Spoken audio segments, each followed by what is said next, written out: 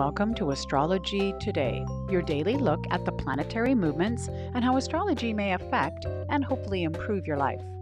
Hi there, I'm Norma Lachance. I'm your host. I'm a life coach, a mathematician, and an inspired astrologer. And you've joined me for the full moon in Scorpio edition of the podcast for Monday, April 26th, 2021.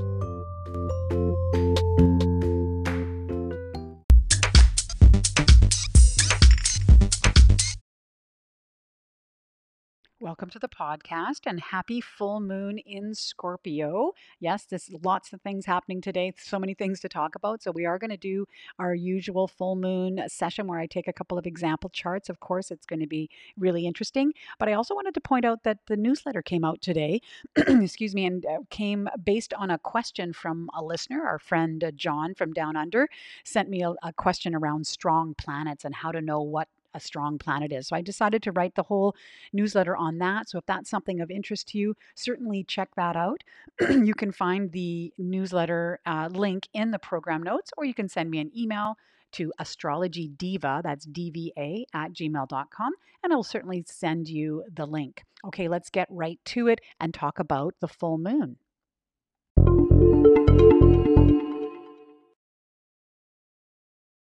All right, well, let's talk about this full moon in Scorpio. It's occurring at 7 degrees of Scorpio, 6 minutes. I think I gave you that homework over the weekend to have a look at your chart and see if you can figure out where 7 degrees Scorpio is for you. It is occurring at 8:32 p.m. Pacific Daylight Time. That's my time zone. So for those of us here in the Northern Hemisphere, if you have a nice clear night, you might be able to see that full moon. Always an exciting thing to be able to see the planets actually out there. It makes it definitely much more real. Now let's remind ourselves how this works. So the full moon is the halfway through the lunar cycle. The lunar cycle starts with the new moon. Then about 2 weeks later, the moon and the sun are opposite each other. And that's what we have right now, is that this opposition between the moon and the sun. That's what creates a full moon. So again, what we know about oppositions, it's around balancing the energies or the archetypes of the two planets. So here we are trying to balance our needs, which are represented by the moon rather, and our wants, the things that we want and that we're going for in our life, and that's represented by the sun. Now, what's also happening in this particular full moon is that the moon is also opposite Venus as well as being opposite Uranus. And so there's a lot of big three oppositions happening here at this full moon. Now, I got to tell you, as a teacher, I remember full moons. I remember, the kids acting squirrely, and that has always been, sort of a thing that has come up when the full moon arrives, is that people's behaviors seem to go a little haywire. And that, can be, of course, because the moon rules our behaviors. But now that we have these added oppositions, this might actually add a little bit of fuel to the fire, as it were. And so, moon opposite Venus, perhaps here we're trying to balance our needs and our comfort and where we find comfort, our instincts, with our values or our love that we're experiencing in our life, or how we're relating to others. Those are all very, excuse me, Venusian things. Moon opposite Uranus, here we are perhaps balancing our needs with our independence, our rebel side of ourselves, and trying to get our needs met in that way.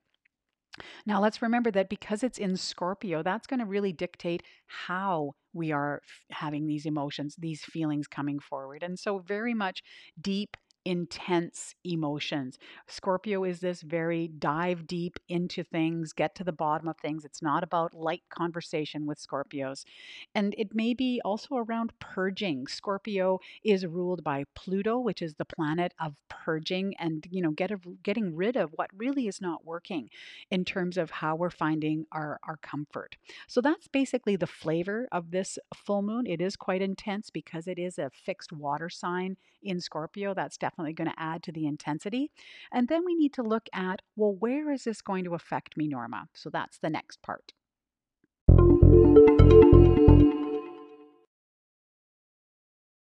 All right, well, now we've got a flavor or sense of the full moon. It's always fun to look at specific charts. Now, if you're a regular listener, you know that I always start with my partner because he does enjoy, hearing about his chart. And every time I give homework, I can hear him yell from some part of our condo, "Where is it in my chart?" It's always happening. So, let's start off with that. So, in my partner's chart, the full moon rather, is going to be in his 10th house. And opposite that, the sun will be in his fourth house. And let's remember that, this is different than the new moon where both the sun and the moon are in the same position. Here at a full moon, we have two houses that we need to connect together because they're opposite each other. And remember that we're trying to balance, right? Oppositions are around trying to balance things. And so here, this full moon for my partner could be around balancing his emotions, his behaviors around his career or his social status with his goals and his purpose on the home front. So it's this classic, work life balance, trying to figure out where that could be balanced. Perhaps there's a bit too much energy in the career piece, or perhaps there's a bit too much energy in the home front. And so it's around balancing those two together. All right. Well, the second example I have, kind of exciting. We have a brand new listener that's joined us, Aiden, from Providence, Rhode Island, sent me his birth information. And as a bonus, it's his birthday today. So happy birthday, Aiden. I just want to say that whenever it's somebody's birthday, I always make the recommendation to get a solar return chart done. And that's the best time to do that, of course, is, a little bit before your birthday, but it's never too late to look at your solar return chart because it does give you the theme for the year. So here's Aiden's birth information, April 26th, 2002, Providence, Rhode Island, born at 10:12 a.m. Well done, Aiden, giving me all those details. Love it. So having a look at Aiden's chart, here we have the moon. The full moon is in his fifth house, and that is opposite the sun being in his 11th house.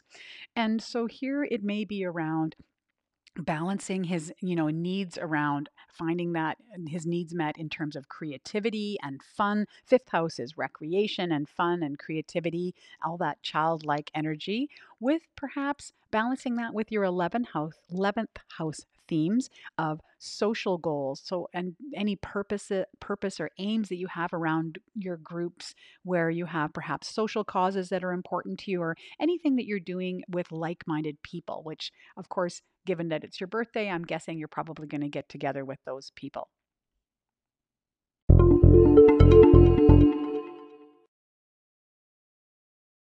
All right, as promised, I've got horoscopes for earth signs for the month of May. Now, just as a reminder that you need to be reading not only your sun sign, but also your ascendant sign. Read both of those to get a better or clearer picture of your horoscope. So, for our birthday listener here, for Aiden, he's got sun in Taurus and ascendant in Cancer. And so, Aiden, you need to be reading both of those. So, here we go, earth signs for the month of May, starting off with Taurus.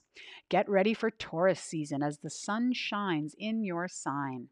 This is a perfect time to focus on making yourself happy and satisfied through all those things you love, like good food or massage. You may want to appreciate beauty in all its forms after the 10th of the month. Moving on to Virgo. Continuing education and learning may be a major theme in the month of May. Strong messages appear after the 5th as you feel more like yourself in the middle of the month. Any major decisions around travel and or other long distance commitments need to be done before the 29th. And finally, Capricorn. Creative expression may be a focus for you in May. This could be an opportune phase to bring your strategic goals into reality by staying true to your values and remaining open to feedback. You may also want to have fun and connect with any children in your life.